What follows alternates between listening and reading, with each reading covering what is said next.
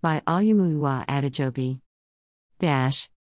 Inspector General of Police, IGP Usman Alkali Baba, in line with his mandate on training and human capacity development, has commenced a 2-week fully residential refresher training for all 79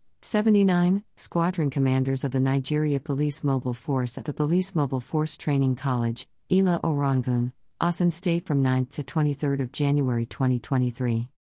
The training program is geared at strengthening the operational efficiency of the squadron commanders and for more effective tactical deployment of their personnel to ensure a secured and hitch-free environment before, during, and after the 2023 general elections to generally reduce crimes to their barest minimum in Nigeria.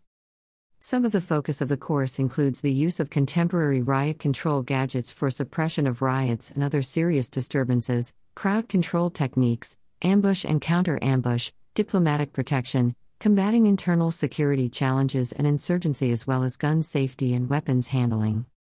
The IGP has charged officers and men of the Police Mobile Force, PMF, the punching arm of the force, to effectively make use of the opportunities the training would offer them and improve on their crime control mechanisms and general safety strategies, especially towards having free, fair and credible 2023 general elections.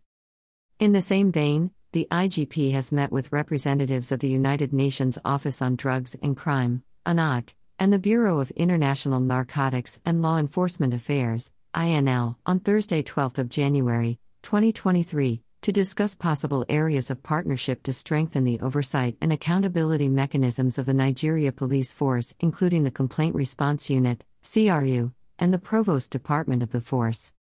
The meeting discussed synergy between the foreign agencies, the Police Reform and Transformation Office, POR2, the Office of the President, Federal Republic of Nigeria, and the police to improve the policing system in Nigeria and handle disciplinary matters judiciously. The Inspector General of Police has assured that his administration will collaborate with every sector to sanitize the police towards the achievement of his vision for a people-oriented Nigeria police. At Views Exclusive Rights, CSP Olumuyiwa Adejobi, Force Public Relations Officer, Force Headquarters, Abuja, 13th of January, 2022.